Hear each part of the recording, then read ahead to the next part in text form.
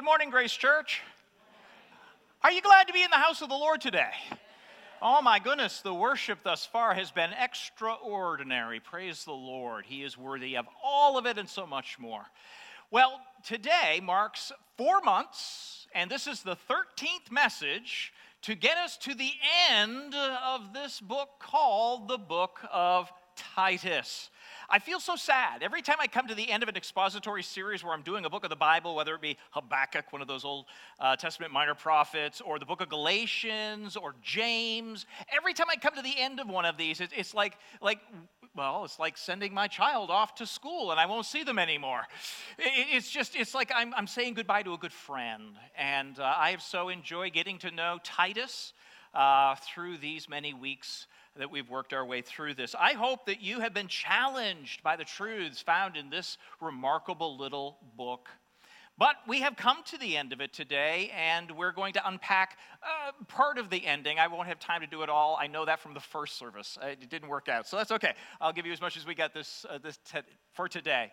But what I'd like to do before I move into the message today is I want to give you a little peek into where we're going over the next few weeks together. Actually, the next couple of months together. I find it's always helpful to kind of let people know where we're going so that we can all kind of go there together with a sense of knowledge. So beginning next Sunday, we're actually going to begin a several-week series called Who Do You Think You Are? Who do you think you are? And based upon that answer, whatever hat we wear in that identity means that we are responsible to do such things. So we're going to unpack some of the ways that we have an identity in Christ, a hat we wear in Christ. Here's a little snippet of where we're going. I am outgoing. I am exciting. I am Courtney Skinner. I am a hairstylist. I am Arlie Smart. I am a chef. I am a father. I am a foster father. I am an instructor. My name is Danny Easton. I'm a general contractor. I am a father. I am a carpenter. I am a Christian.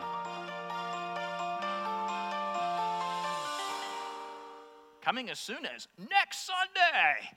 And so we're going to start unpacking these ideas that are clearly taught in the scriptures. Next week, we're going to talk about I am a disciple. If you know Jesus Christ, that means you've joined him as a disciple. Next week is going to be powerful, just a heads up. And then we're going to talk about I am an ambassador. And it just so happens that Elisha comes home from Peru this Friday, and I'm going to have him share a little bit of what God has been using him to do in that message on I am an ambassador. And then we're going to talk about I am a masterpiece. That will come from Ephesians chapter 2 and verse 10. But notice, there's a gap between August the 6th and August the 27th. There's a couple of weeks in there between Masterpiece, Overcomer, and Salt and Light that actually some cool stuff is going on. Because after church on the 6th, after we talk about being a masterpiece, a work of art, we get a chance to rip the carpet out of this sanctuary and throw these chairs. Well, we won't throw them away, but we'll get them out of here. And we're going to turn this place into a work of art throughout that week as we take the time to invest the monies that you have dedicated to this project. We are going to remake this area. So on the 13th, we get to rejoice together in this updated new space that we're creating. My challenge is this. Elisha is to be at Moody Bible Institute on Sunday the 13th. So that means that my wife and I are going to take Elisha on the Friday before that, and we're going to drive to Chicago, which means Pastor Dennis is going to be up here sharing with you on that day, and there's nobody who deserves more right to speak on that day to get this place done up than Dennis, because nobody's pushed harder to get this section done, and so he has every right to do that. The next week is going to be GCA Teacher Appreciation Sunday, and Pastor Steve Salvis is going to be speaking on that day. So there's a couple of weeks, Bambi and I are away, but we know things are in great hands, and by the time we get back, this place is going to be, we won't even recognize it. It'll be so awesome. So that's coming up. Now, a lot of this work, creating spaces to belong, creating this space over again, to make it easier for people to connect and to journey with us, is really tied into the emphasis we have as a church of trying to connect people to belong so they can believe. To help people who are thinking and questioning, belong long enough with us to understand the truth and the beauty of the gospel found in Jesus Christ, that they will embrace him with their lives. With that in mind, when we get into the month of September, we're going to be doing Back to Church Sunday again. We've done this every year since I've been here, and it happens to fall on September the 17th. I know that's fair day in the county. I get that. We will do our best to accommodate that. But on the 17th, we're going to have a series start that day called A Place to Belong.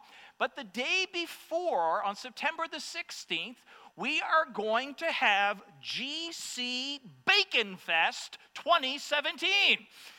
Yes, we're going to hit the big soccer field, and we're going to have a pig roast, a barbecue, burgers, hot dogs, bouncers games, dunk tank, and live music. All of that is intended for us to connect our unchurched family members into that environment. Have a great time. How many like bacon? 3 of us. Oh, come on. How many like bacon? You know what? I do the devotions one Wednesday every month over at the Catherine Foundation, the Crisis Pregnancy Center here in Waldorf. And I was over there this past Wednesday, and I was telling the ladies about us giving to the men on Father's Day bacon. And they were all like, oh, that's so awesome. They said, what did you give the women? I said, on Mother's Day, we gave them the little purses that I gave you the last time I was here. They were like, oh, that's right, we didn't get bacon. And I'm thinking, okay, everybody likes bacon, amen? So yes, Jesus died on the cross to deal with the ceremonial law, which means we can eat bacon today. Yes.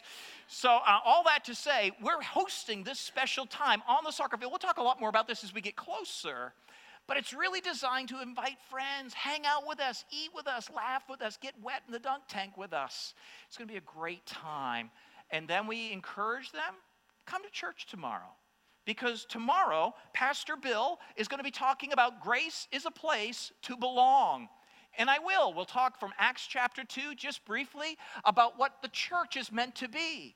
The church is a redemptive, exciting, authentic, loving, real community of people who are seeking to love one another and love others. And so we're going to actually unpack that in the preceding weeks from September the 17th. And I got Courtney already with the scriptures that she's going to be working toward and working out some small group notes for that season as well. So, a lot on the offing, a lot going on. A remake of the sanctuary. We're going to have a big party on the soccer field. It's all leading up to the kickoff to this series called Real Community. So I hope you're excited. I hope you're thinking, this is where I want to be going, because here we go. We're going to be going together, I pray, down this way. Okay, all that to say, today, we are going to finish up with this thing called the book of Titus. I have to do this one more time because I can't do it anymore after today, so I'm going to do it. Here we go. Titus, your mission, and you cannot refuse it, is to go all over the island of Crete and to install qualified leadership in the churches whose goal is to teach God's people how to live godly lives of good works in a lost and pagan world. And praise be to God, that message did not self-destruct, but God the Holy Spirit kept it for us to enjoy and grow and learn from throughout these last few weeks. And so today, we bring it to a conclusion. If you have your Bibles, we're going to be focusing in on Titus chapter 3, verses 8 through 15. Verses 8 through 15. Here we go. Allow me to read these words. Titus, says Paul, Titus, the saying is trustworthy, and I want you to insist on these things, so that those who have believed in God may be careful to devote themselves to good works. These things are excellent and profitable for people. But avoid foolish controversies, genealogies, dissensions, and quarrels about the law, because these are unprofitable and worthless. As for a person who stirs up division, now this is a pretty stern warning. After warning that person once, and then warning them a second time, Titus, tell the people on the island of Crete in the churches to have nothing more to do with that person, knowing that such a person is warped and sinful, and they are self-condemned. Now he's got this little bit of business to do with him, and he kind of sticks that in here at verse 12. When I send Artemis or Tychicus to you. He's not even sure which one he's going to send to him yet. Do your best to come to me in Nicopolis, for I, Paul, have decided to spend the winter there. Do your best also to speed Zenas, the lawyer, and Apollos on their way. See that they lack nothing. Now, kind of as an addendum to finish off, he says this: let our people learn to devote themselves to good works, so as to help cases of urgent need and not be unfruitful. All who are with me, said Paul, are sending their greetings to you, Titus. Greet also those who love us in the faith there on the island of Crete. Grace be with you all. And all God's people said, amen. That is the end of the letter called Titus, Paul's communication to his young protege on the island of Crete. As is often the case when a person has an important conversation or correspondence with a friend, the most personal and sometimes the most urgent concerns are reiterated at the end. And that really seems to be the case here in Paul's writing to Titus. I want you to notice what Paul's emphasizing. Hey, Titus, I want you to tell those who believe in God to be careful to devote themselves to good works. Again, verse 14. Hey, Titus, let our people, those who love Christ, learn to devote themselves to good works. So what Paul is doing as he concludes this letter, it's the old TMT, ITK, TMT, TMT.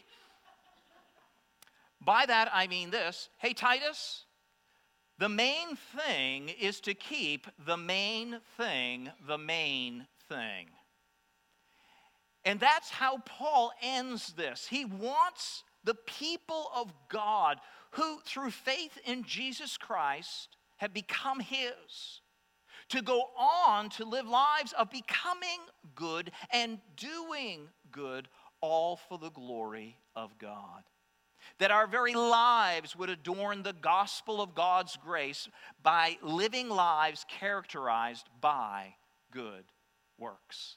So if you will, as he ends this letter, one of the most dominant themes in the book of Titus is this idea of good works. 6 times in a little letter: good works, good works, good works, good works, good works. Tell our people how they live matters, because the gospel is so desperately needed by people around them.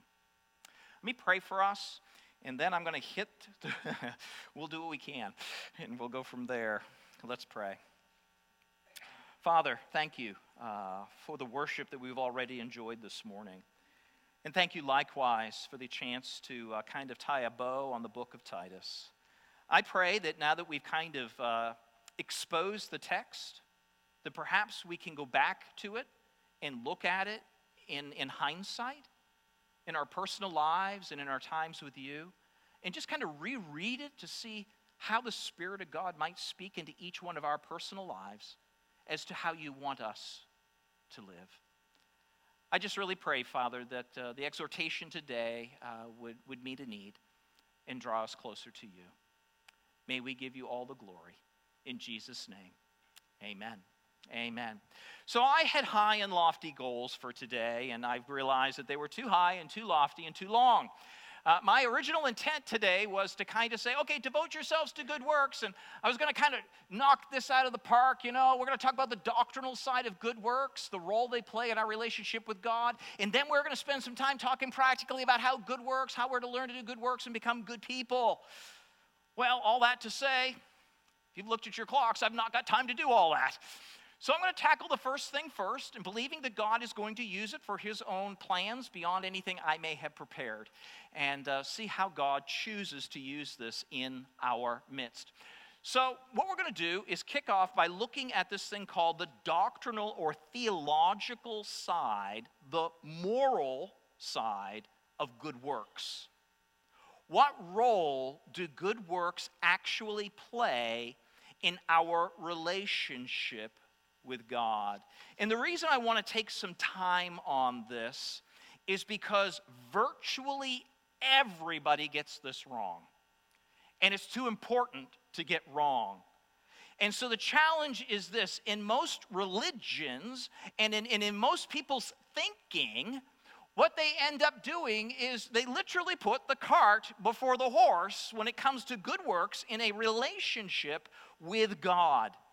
And sadly, if you get this wrong, you get it eternally wrong. So we're going to spend a few minutes kind of understanding how good works fit in our relationship with God. So let me begin here. This is a picture of a man many of you know quite well. This is a picture of the late Muhammad Ali. He is Muhammad Ali instead of Cassius Clay because he converted to Islam early on in his life.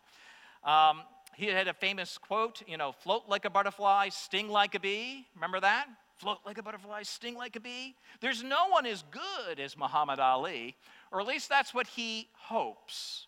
Let me explain. Back in the late 90s, a man by the name of William Plummer wrote an article in People Weekly concerning Muhammad Ali in an interview he had with him. And this is what the man wrote. He said, suffering from symptoms of Parkinson's disease, Ali joked, saying, "Hey, it's a blessing." And then he went on to say this, "I'm always like chasing the girls. Parkinson stopped all that. Now I might have a chance to go to heaven," is what he said in this article. The former boxing champ sees his disease as creating another destiny for him. Ali's travels have taken him in various parts of the world for charity benefits. Such organizations as UNICEF, the Franciscan Sisters, the Poor, Best Buddies. Wherever he is, he just plunges in amongst the sick and the poor, offering himself as a vehicle for worldwide healing. He went on to say this, Ali did of himself. He said, "With everything I do," he said, "I ask myself, will God accept this? One day I will wake up and it will be Judgment Day.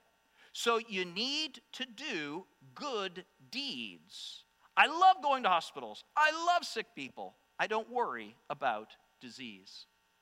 You see, Muhammad Ali, being part of Islam, one of the 5 tenets of Islam is something called charity. Compulsory acts of good and giving to achieve a right standing before their God Allah. So somehow, doing all this good is meant to merit or earn Allah's favor, even though he is so capricious, all you can really do is be obedient, pray, and hope. So that's Islam's take on good works and how they fit in a relationship with God. You better do them because that's really the only hope you've got. Let me give you an image of another guy, and some of you will recognize this guy. Many of you won't. You're too young to recognize this guy. His name is Jerry Lewis. How many of you know Jerry Lewis? Yeah, all the old people raise their hands. I'm just kidding. I'm just kidding. Jerry Lewis is 92 years old now. And Jerry Lewis is also well known as an individual who does sacrificial and tireless work on behalf of the disadvantaged. For 45 years, Jerry Lewis was the chairman of the MDA, the Muscular Dystrophy Association. And every Labor Day weekend, he raised millions of dollars by putting on his telethon. How many used to watch the MDA telethon? Awesome! I can remember watching it too. We had 4 channels back in that day, and it was the only thing interesting on during Labor Day weekend. So I used to watch Jerry Lewis do all this. So he obviously is retired from that because of his age and his failing abilities. But over those 45 years, Jerry Lewis raised $2 billion for the MDA. He was nominated for the Nobel Peace Prize for his efforts.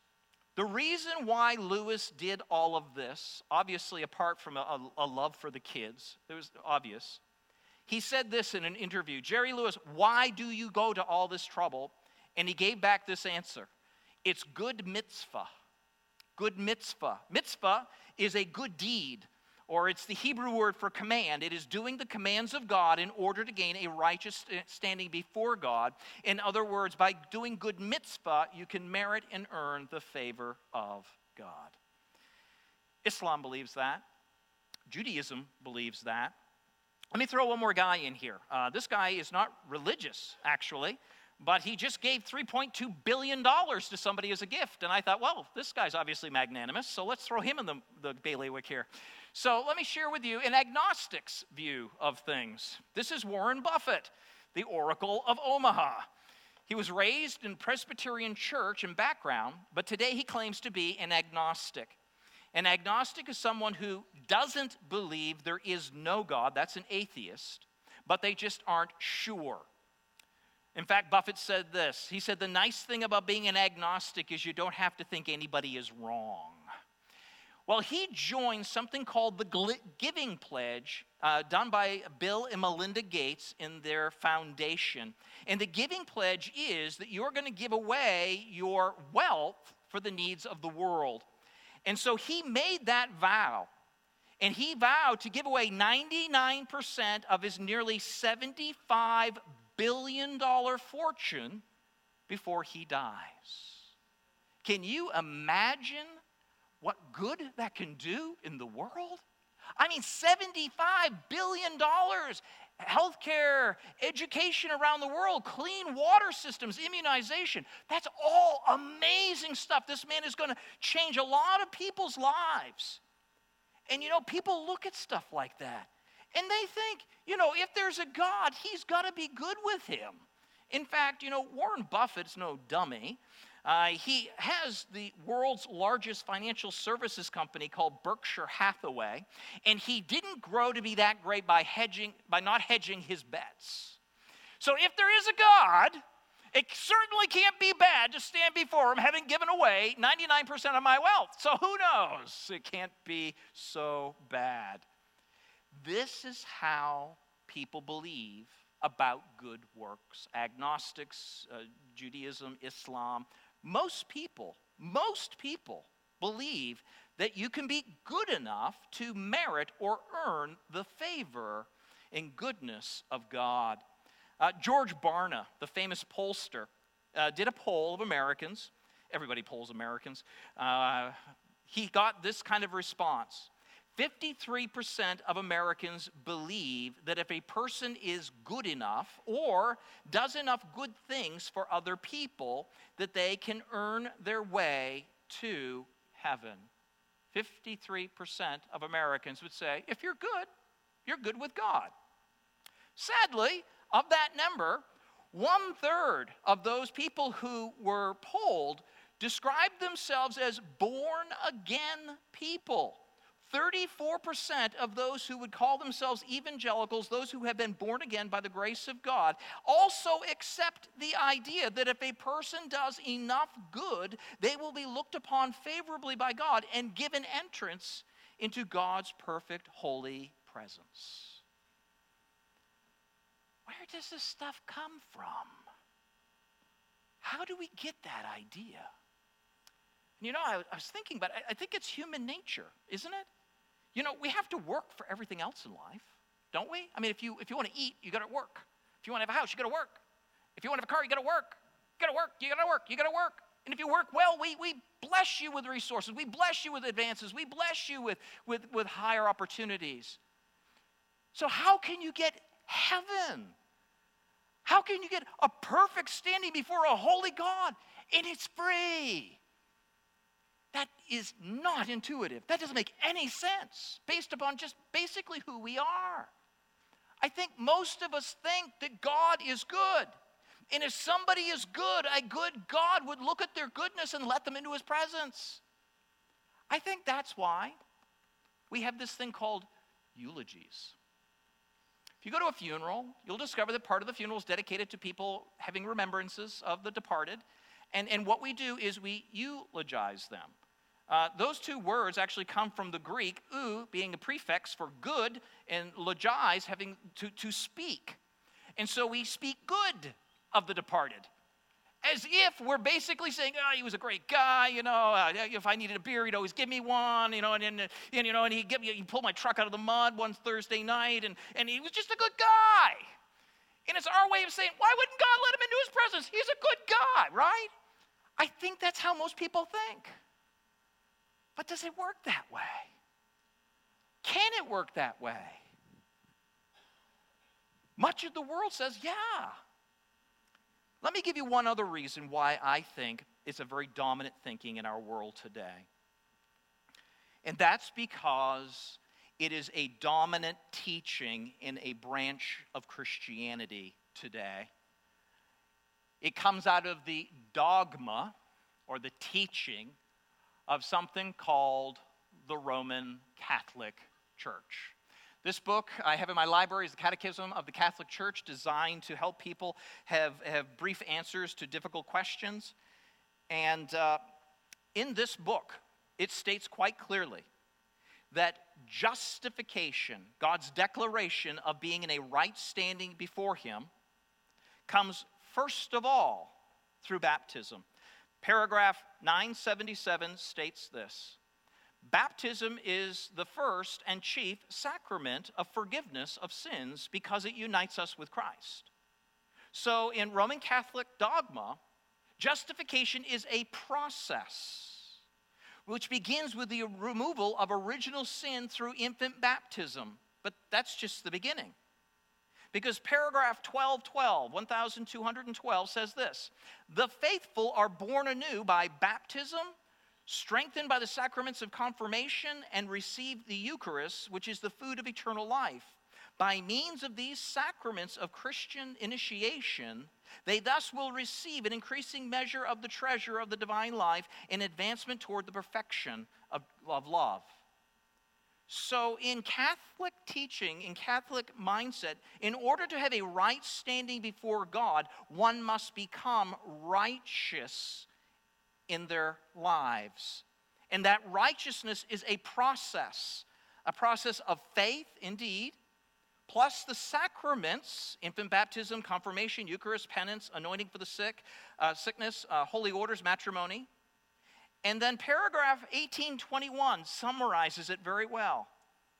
Then they are to persevere to the end and obtain the joy of heaven as an eternal reward for the good works accomplished with the grace of Christ. But even that isn't enough, because then there's this whole thing called purgatory. So you have faith, you do all of these various and sundry sacraments, and even then at the end of life, your sin is not removed. You're not perfectly holy, so you must go into a place called purgatory, where the remainder of your sin is burned off you in order to put you in a right standing to stand before a holy God. And so the whole process ultimately breaks down to works. It is a works-based way of ultimately gaining the righteousness and favor and a positive standing before God. Is that what the Scriptures say?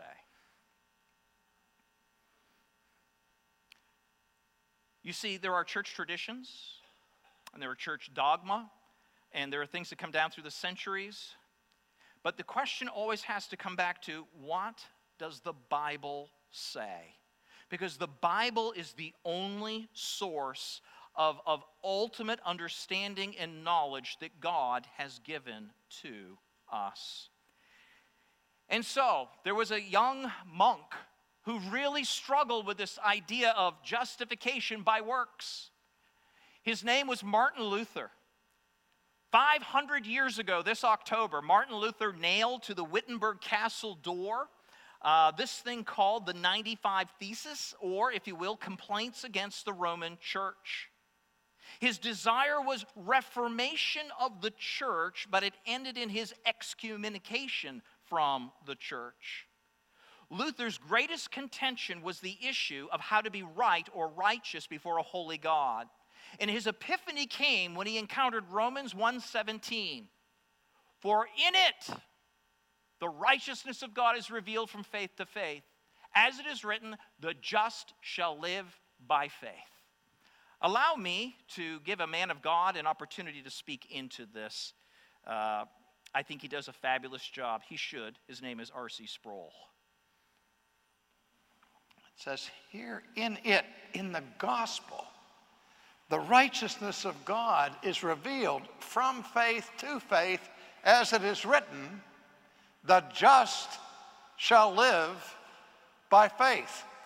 a verse taken from the book of Habakkuk in the Old Testament that is cited 3 times in the New Testament. As Luther was stopped short, he said, what does this mean? That there's this righteousness that is by faith, and from faith to faith. What does it mean that the righteous shall live by faith? Which again, as I said, was the thematic verse for the whole exposition of the gospel that Paul sets forth here in the book of Romans. And so the lights came on for Luther, and he began to understand that what Paul was speaking of here was a righteousness that God in his grace was making available to those who would receive it passively, not those who would achieve it actively, but that would receive it by faith, and by which a person could be reconciled to a holy and righteous God. Now, there was a linguistic trick that was going on here too, and it was this, that the Latin word for justification that was used at this time in church history was, it's the word from which we get the English word justification, the Latin word justificare. And it came from the Roman judicial system. And the term justificare is made up of the word justus, which is justice or righteousness, and the verb, the infinitive, facere, which means to make. And so the Latin fathers understood the doctrine of justification is what happens when God, through the sacraments of the church and elsewhere, make unrighteous people righteous.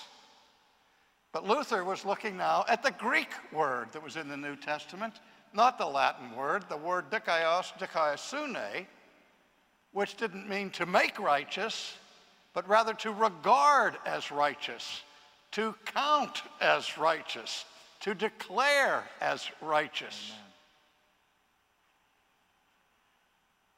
And this was the moment of awakening for Luther. He said, you mean here Paul is not talking about the righteousness by which God himself is righteous, but a righteousness that God gives freely by his grace to people who don't have righteousness of their own. And so Luther said, whoa, you mean the righteousness by which I will be saved is not mine? It's what he called a justitia alienum, an alien righteousness, a righteousness that belongs properly to somebody else. It's a righteousness that is extra nos, outside of us, namely the righteousness of Christ. And Amen. Luther said, when I discovered that, he said, I was born again of the Holy Ghost. And the doors of paradise swung open, and I walked through. Amen. Amen. So the question is, what does the Bible say? What does the Bible say? Not what do men say, what do religions say, what do various traditions say? The question is, what does the Bible say? And so when it comes to this issue of justification by faith, being declared righteous on the work of another rather than our own, the scriptures are clear. Notice with me from Titus 3, 5 through 7, he saved us. And all God's people said, amen. Not because of works done by us in righteousness. We didn't contribute anything to the work Jesus did on the cross. What he did was sufficient. But according to his own mercy, by the washing of regeneration and the renewal of the Holy Spirit, he poured out on us richly through Jesus Christ our Savior, so that being declared righteous by his grace, we might become heirs according to the hope of eternal life. But not by works we have done, by his grace we have been justified. Again, the scriptures go on. Romans 3, 23 through 25. For all have sinned and come short of the glory of God, and are ultimately justified, declared righteous by his grace as a gift through the redemption that is in Christ Jesus, whom God put forward as a propitiation, that's a suitable sacrifice on the cross, by his shedding of blood. To be received by how? Faith. Faith, not by works of righteousness, which we have done, but it's faith in the one who completely satisfied God, that we are then declared justified by grace. So again, the scriptures go on. And to the one who does not work, but believes in him who justifies or declares righteous the ungodly, not the godly, but the ungodly, that person's faith is counted as righteousness. This is referring to Abraham in Romans 4:5. But today that righteousness is the righteousness of Christ, which is being credited to those who come by faith. Again, Romans 11:6 says this: if it is by grace, the unmerited favor of God, it is no longer then on the basis of human works or effort. There we go. Otherwise, grace would no longer be grace. So these are the scriptures. That's not it. There's so many. I could go on and on and on. But here's one that kind of capstones it. For by grace, the unmerited favor of God, you have been saved, rescued through faith. And this is not of your own doing. It's a gift. And it's not the result of works, so that no one may boast. Let me summarize these, and then I'll have to close with something. But a right standing before God, please hear me. A right standing before God is not something we earn as a reward by being or doing good. It is something we receive through repentance. Repentance is actually acknowledging that we are not good and that we are in utter need of Jesus Christ to rescue us from our sin. And it's in that moment of humility and, yes, humiliation, because it's never easy to admit our unworthiness or our moral bankruptcy. But in that moment, by repentance and faith, we are given as a gift Jesus' righteousness, a foreign righteousness, that which is outside of ourselves. And we are in that moment declared righteous by a free gift of God's grace. We are born again. We become his children. The gates of heaven are thrown open to us. This justification, a declaration of being right or righteous before a holy God, is based upon not my being good or doing good, but based solely upon Jesus' perfect work for me in my place on the cross. He lived the life I was meant to live, perfect, but I didn't. Then he died the death I was meant to die under the wrath of God. So when I come to him in repentance and faith, he not only forgives my sin, but credits to me his righteous standing before his Father. For by grace are you saved.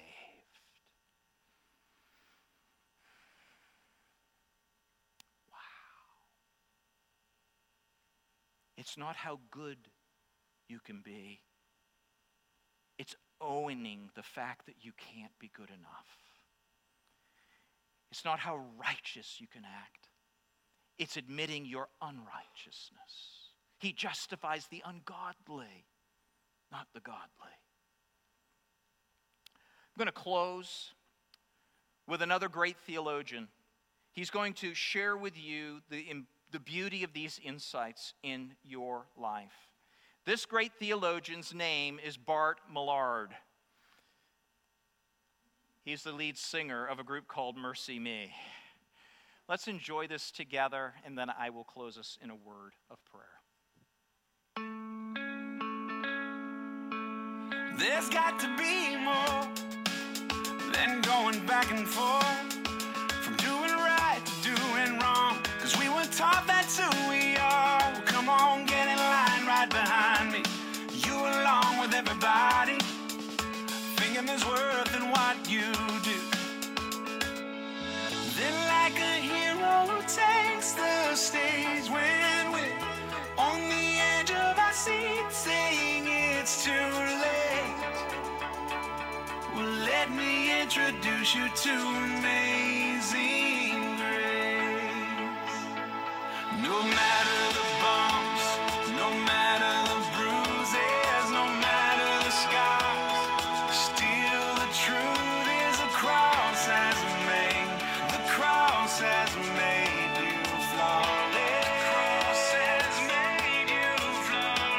No matter the hurt or how deep the wound is, no matter the pain, still the truth is the cross has made, the cross has made you flawless. Could it possibly be that we simply can't believe that this unconditional kind of love would be enough to take a filthy wretch like this and wrap him up in righteousness? But that's exactly what he did.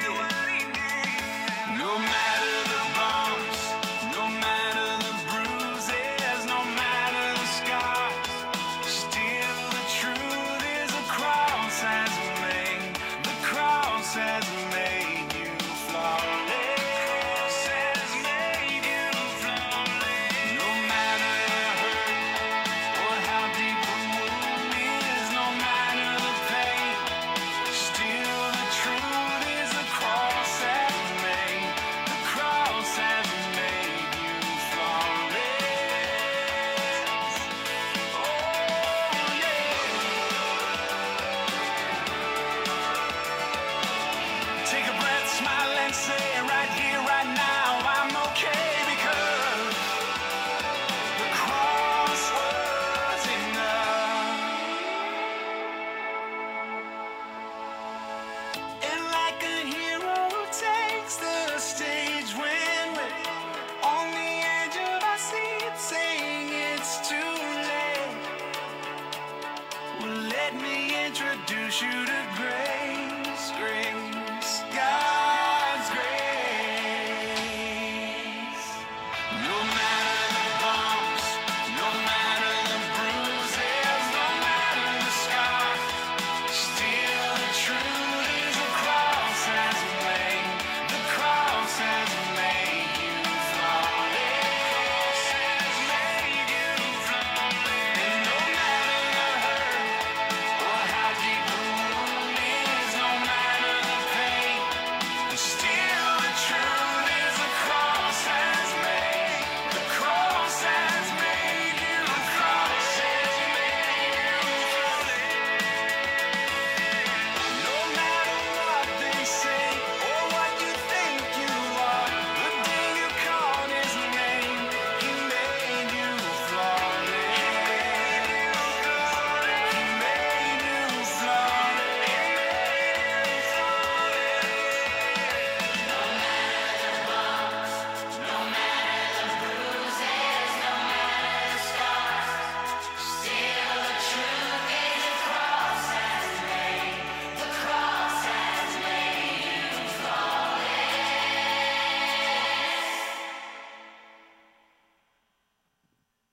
And all God's people said, hallelujah, hallelujah.